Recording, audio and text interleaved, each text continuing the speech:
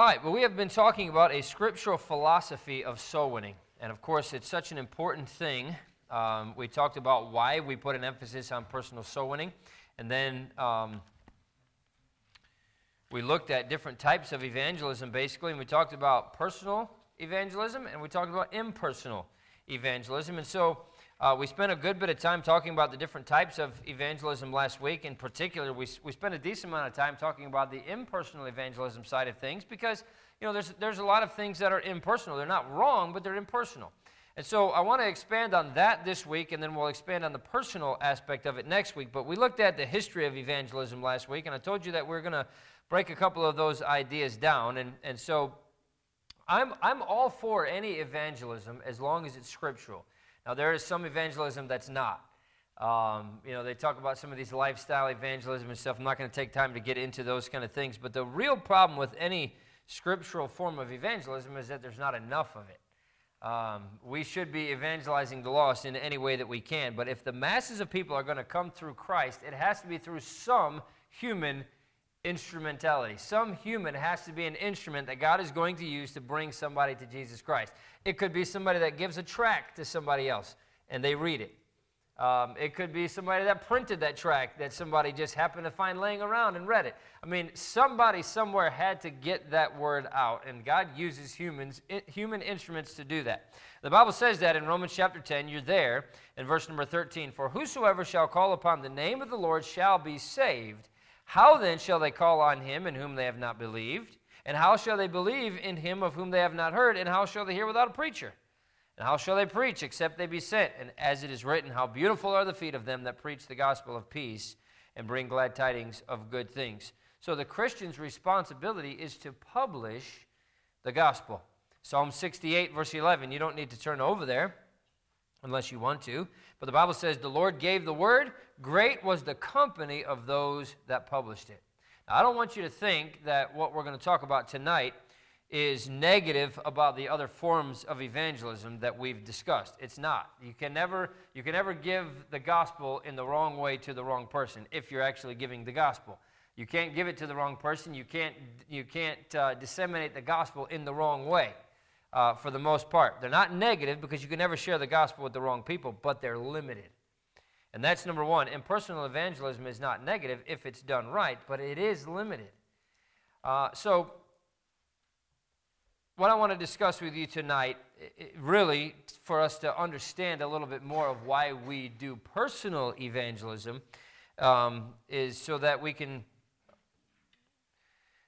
let me back up. In order for us to understand why we emphasize personal soul winning, I want to show you some of the limitations of impersonal soul winning. And so we're going to look at some of those things tonight. Number one is this: impersonal evangelism cannot win the world to Christ. Impersonal evangelism cannot win the world to Christ. You'll never get everybody to attend a crusade event, for example. Billy Graham was obviously probably one of the best that's ever put on a crusade. Hundreds of thousands, if not millions of people came to Jesus Christ through Billy Graham crusades over the course of his whole ministry.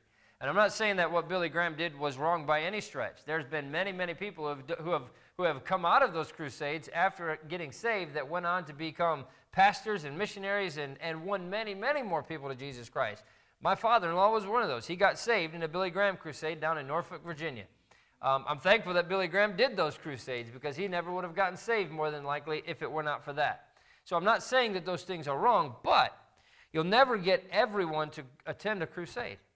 You can invite the entire world. Not everybody's going to come to a crusade. You cannot get everybody to enroll in Sunday school. We talked about that as being one of the forms of impersonal evangelism. You'll never get everyone to listen to watch, to read gospel media. So let's take the idea of enlistment evangelism, for example, where you go out, you invite people to come in, you try to get them to come to some certain event, and then give them the gospel that way. The average, and I'm going to read through some of these things because I can't remember them all off the top of my head, but this is very interesting. The average gospel preaching church wins 1 out of 5 people that they actually enlist. So let's just say we have a big day, Friend Day, for example, all right? We invite people to come to Friend Day. 1 out of 5 people that comes is going to end up getting saved by the statistics. Now, obviously, that could change.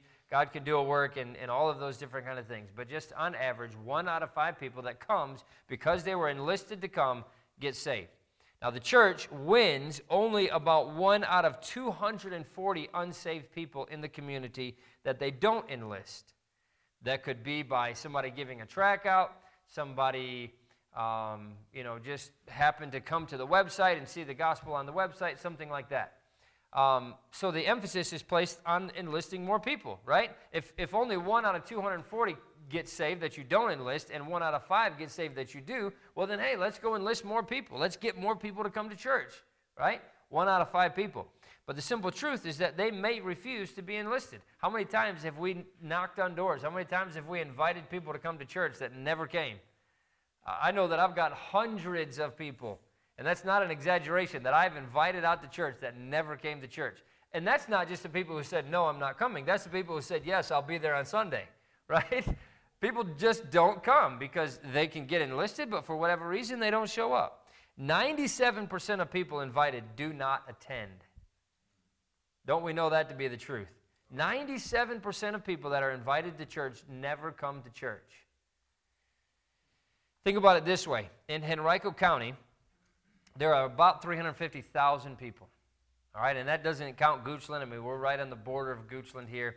Doesn't count anybody else that we're close to, even Powhatan. Henrico County itself, 350,000 people. So if we were to invite the entire county and 3% of those people responded, that gives us 10,500 people that we've enlisted. That's if we were to invite the entire county and 3% of them came. 10,500 people would show up at church. We win 1 out of those 5 according to those statistics, and so that means that out of those 10,500 people, we win 2,100 of them to Jesus Christ. 2,100 out of the entire county of 350,000 people. Let's say that our methods are really good and we can double those numbers. It still means there are 345,900 people in Henrico County that never come to know Jesus Christ as their Savior. Because number one, we were enlisting them to come to church and they never came. And if they did come, only 1 out of 5 accepted Jesus Christ as their Savior. That sounds about right. If there were more than 4,100 people attending church in a genuine gospel preaching church in Henrico County on Sunday, I'd be surprised. So, let's just say there were 4,100 people who are Christians in Henrico County. What are they doing to try to bring people to Jesus Christ? Enlisting more people to come to church? What are they doing? And so most of this county is going to end up never having known Jesus Christ as their Savior. The vast majority of churches in this area have no plan to go out and reach people with the gospel of Jesus Christ. They're not enlisting people. They're not out there trying to get the gospel to people. They're not even enlisting people to come to their programs or to attend their services. And I'll be honest with you. There's people that I've talked to and know personally that have no idea what evangelism even is because they've never done it. They've never heard of it before. So you can't tell me that there's churches everywhere that are preaching evangelism and, we're just having a hard time getting people to come in. Most churches are not even trying to evangelize. They don't even have a plan to evangelize this area, or their area, I should say. But if we're talking about this area, then this area. And I'm not saying that we should stop enlistment evangelism. It does reach people. It helps people it gives them fellowship and teaching them the Bible, but it cannot reach the world. By statistics alone, we're going to reach so few people trying to enlist them to come to church. And that is why I'm so adamant about making sure that we're not just inviting people to come to church, but we're inviting them to come to Christ. Inviting people to come. It's all well and good to invite the lost to church. They're going to hear the gospel here, but it's so much better to invite them to Jesus Christ. Because look, 1 out of the 5 people that finally comes, and that's only the 3% that are invited, 1 out of those 5 only is going to be saved. That's it. Chances are a whole lot better that somebody's going to get saved by us talking to them one-on-one and working with them one-on-one than they will just showing up at church. So impersonal evangelism cannot win the world to Christ, but also impersonal evangelism is limited in its ability to make sure that the gospel is clearly understood. Every unsaved individual is trusting in something. They might be trusting in their works. They might be trusting in Buddha. They might be trusting in, who knows what. But they're trusting in something. And we have to demolish the trust in that, help them understand that they deserve to die and go to hell, and then help them to trust Christ. But the problem is, each individual is different. They're different in their understanding of words and phrases. They're different in their understanding of terms. They're different in which illustration is going to bring clarity to the gospel for them. They're different in their concerns and questions and hang-ups. They're different in which verses and passages are going to help them to understand the gospel. Every person is different. And that's, number one, that's why it's important that we understand the gospel ourselves and know the verses in the Bible that will help lead somebody to Christ, because you can't just take somebody down the Romans road and that's it. Not everybody's going to understand that. I've talked with Nitin a few times about some of the guys that he brings to church. They don't even know who Jesus is, let alone that they need him, right? Because they've never been taught that before. All they know is about idols and gods and everything else in a lot of situations. So we get somebody to come to church, and they're sitting in here hearing the gospel, and they have no idea what the gospel is that's being presented to them, because they don't even know who Jesus is or why he's important to them. And so the unsaved cannot ask questions that he doesn't understand or agree with, and the soul winner can't ask questions to probe and understand where he's at in his understanding of the gospel either. And so if it's just enlistment evangelism, somebody sitting out there in a crusade event or somebody sitting in church, they're never going to have, they might have all kinds of questions that we have no idea that they even have. And they may walk away having not understood the gospel because they come from a completely different background, or they come from a completely different set of circumstances or whatever else. So impersonal evangelism is limited in its ability to make sure that the gospel is being clearly understood by the people that are hearing it. Here's another one. Number 3 is that mass evangelism cannot be sustained. This is number 7 on your list. Mass evangelism cannot be sustained. You can get a crowd on a big day. Christmas Sunday, you can invite a bunch of people. A lot of visitors could come in. But you cannot guarantee that crowd's going to come back. You know, you can get a crowd on a big day, but you can't have a big day every week.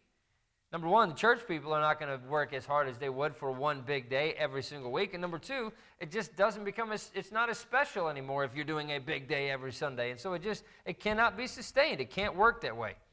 But what was the testimony of the early church? Acts chapter 2 and verse number 47, the Bible says, praising God and having favor with all the people, and the Lord added to the church daily such as should be saved. So how was that happening? Obviously, Acts chapter 2 is where we see Pentecost taking place, and 3,000 people get saved, they get added to the church, and then those people are growing, and more people are being added to the church. There's only two ways that that's possible. You can either have a church that's large enough to have programs and niche events every single day, or you have to have a church filled with people who are personal soul winners, witnessing to the lost around them every day. The Lord added to the church daily such as should be saved. Didn't say weekly. Didn't mean that every Sunday they were having people get saved. It means they were going out and they were winning people to Jesus Christ. The first possibility of, having a church large enough to have programs and niche events that we talked about last week every single Sunday or every single day of the week requires just a massive church and a massive budget. And the second, and beyond that, there's no emphasis on church size in Scripture. We kind of get an indication on some of these churches, like the church at Jerusalem and others, that were bigger, but there's never any indication of how many people were attending these churches, because the emphasis is not on numbers. So the second, then, must be the real key, meaning that we've got to get out. We've got to talk to them about Jesus Christ. We've got to invite them not just to church, but to invite them to Christ. Here's the fourth thing that is a limitation on impersonal evangelism, and that's that the individual Christian cannot participate. The individual Christian cannot participate. Turn over to John chapter 15. John chapter 15. You can, and you do, invite people for big days, for big events. Christmas Sunday, you invited people, we're having this friend day. Hopefully you are inviting people. But I'm the only one that gets up and preaches, right? You can and you do invite people to come to Sunday school, but most of you don't teach. But every single one of us is called to be a soul winner. So if all we're doing is impersonal evangelism where you are inviting people to church, then you are not getting the message of the gospel to the people who need to hear the gospel. And you're not participating in the Great Commission because you're not giving them the gospel specifically. The Bible says in John chapter 15 and verse 16, "You have not chosen me, but I have chosen you and ordained you that you should go and bring forth fruit, and that your fruit should remain, that whatsoever you shall ask of the Father in my name, he may give it you." This was not written to pastors. This was written to Christians. He said very clearly, "You've not chosen me, but I've chosen you and ordained you that you should go and bring forth fruit." What is the fruit that he's talking about? All over in the Bible, we hear that the idea of fruit that a Christian produces is other Christians coming to know Jesus Christ as their Savior.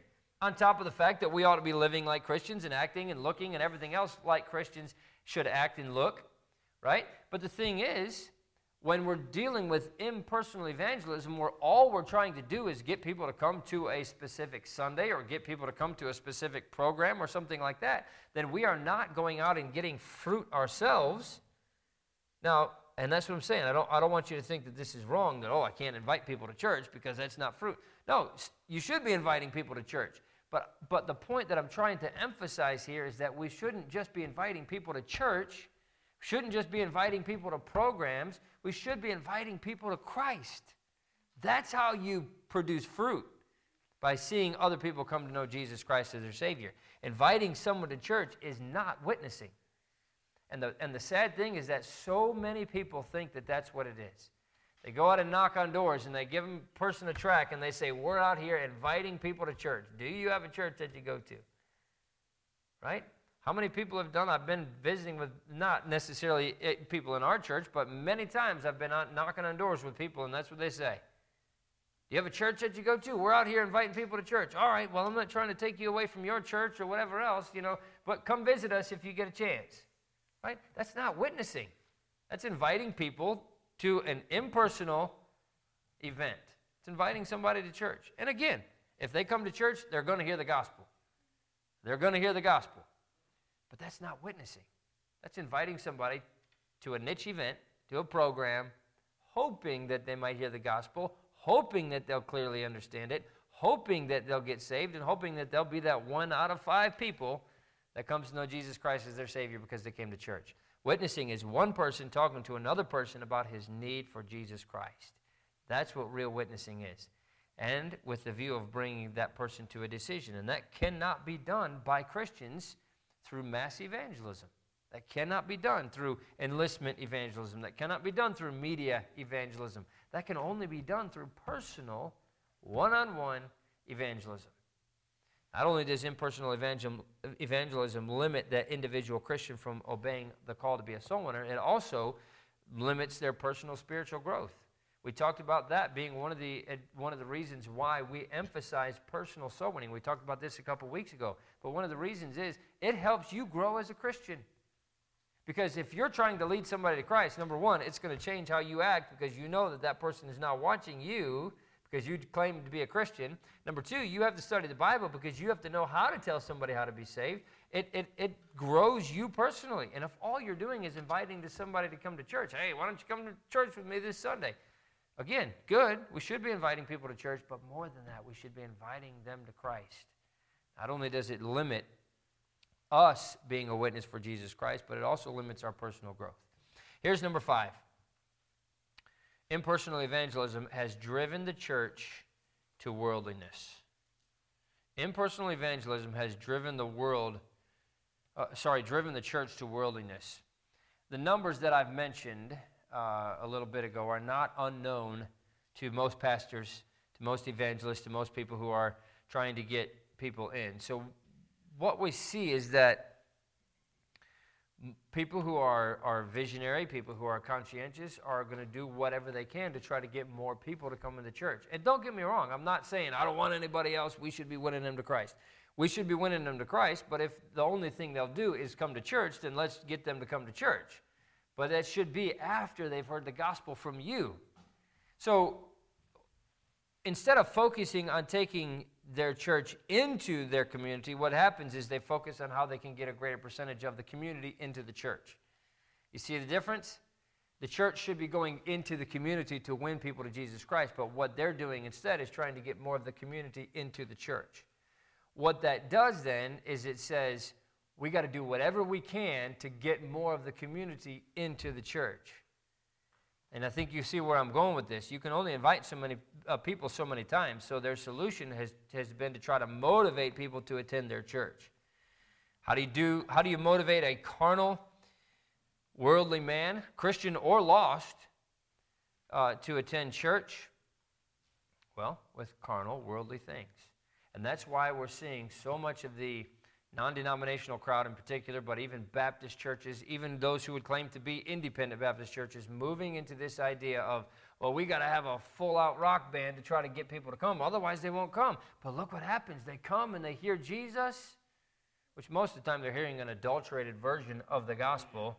But number two, how is getting somebody to come to a carnal, worldly concert, pulling them out of the world to get them to Jesus Christ? You're not giving them any different option than what they could do by going down to Innsbruck and listening to a concert that comes in there. What's the difference? And now, what happens once you have kind of worn that thing, which is exactly what's happening? Well, everybody knows they can go to church and hear a concert at church, so now you got to do something even greater and more carnal and more worldly to get them to come in. So now they got these dance clubs and all kinds of these other things that are going on in church. It's hard to even call it a church because most of them are not even that. But you got to get more worldly and more carnal to try to draw that crowd and attract that crowd. And so impersonal evangelism has actually driven the church to worldliness.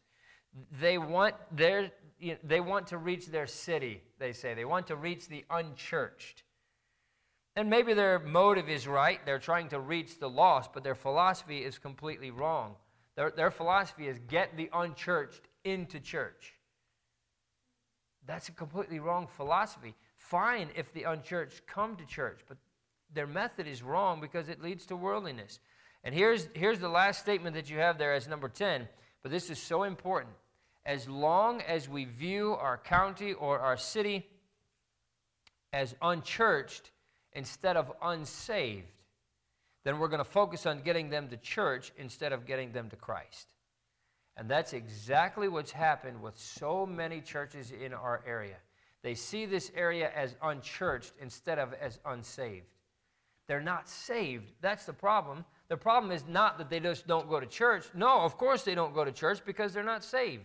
And the longer they go unsaved, the longer they're going to go in church. Just getting them into church by whatever means necessary does not mean that we bring them to Christ. Oh, there might be a few that come in that get saved because we did whatever we had to do to get them into church. But the important thing is, as long as we view them as unchurched instead of unsaved, then they're going to stay that way. And we're going to focus on getting them to church instead of getting them to Christ. And pragmatism. Pragmatism is the idea that the methods don't matter as long as we're seeing results. Pragmatism will drive us to increasingly carnal means of attracting lost men to church in order to reach more of them and get more of them to come to church. Pragmatism matters. The ends do not justify the means. We have to do it the way that Christ says we should do it. And if we're dancing around the stage and rocking out every Sunday, and, you know, here's a very interesting thing. Claude, we just did the memorial service for him last Saturday. And he was involved with the Salvation Army for a long time. And the Salvation Army, they were a church. Their goal really was to get out into the community, at least at the beginning, and it's kind of strayed even further away from that than it was in the 60s and 70s when he was involved in it. But he ended up leaving the Salvation Army. And the reason why he left the Salvation Army was because he said Fridays and Saturdays, the pastors and the people who were in charge were out there drinking and partying and doing everything else and then coming in and preaching on Sundays. And he said, that's not right. You're either a Christian on Friday and Saturday and Sunday, or you're not a Christian at all. And he left, which is, I think, is a tremendous testimony to his own salvation, right? But that's exactly what it is. You have these people who are just absolutely worldly living, and then coming in and trying to present something that is different than what the people who are living Monday through Saturday, not even knowing Christ are living. And you can't have it both ways. And that, quite frankly, honestly, is one of the main reasons why impersonal evangelism does not work. It pushes the church to worldliness because we are doing everything we can, not to get people to Christ, but to get people to church. And I think that Christianity as a whole has honestly made that huge mistake for such a long time. Well, let me invite you to church. Come to church with us. Fine. But it should only be after you've already told them how they could be saved. And maybe they get saved at their door. Maybe they get saved, friends or family or whatever else. Maybe they get saved because you led them to Christ. And maybe they don't. And if they come to church and they hear it in a different way, they can get saved at church. But we need to be going into the community to reach them with the gospel of Jesus Christ, not bringing the community to church, hoping that they'll be 1 out of 5, or they'll be that 3% that eventually comes to church, and then that 1 out of 5 of those 3% who come to know Jesus Christ as their Savior. We're missing huge opportunities because we're not giving people Christ. We're giving people invitations. And that's not the way that it should be. That is not what witnessing is. That's not what evangelism is. Again, if we have a huge event and people come to it and somebody gets saved, great.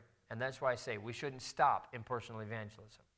But impersonal evangelism is nowhere near as effective as personal evangelism. One person telling another person how they can know Jesus Christ as their Savior. Personal evangelism is what works. And I hope that we put some more of an emphasis on personal evangelism instead of on impersonal evangelism. And by that I mean, don't just invite people to church. Invite people to Christ. They're not unchurched, they're unsaved. If they get saved, guess what's going to happen? More than likely, they're going to come to church. It might take a little while, but they'll come.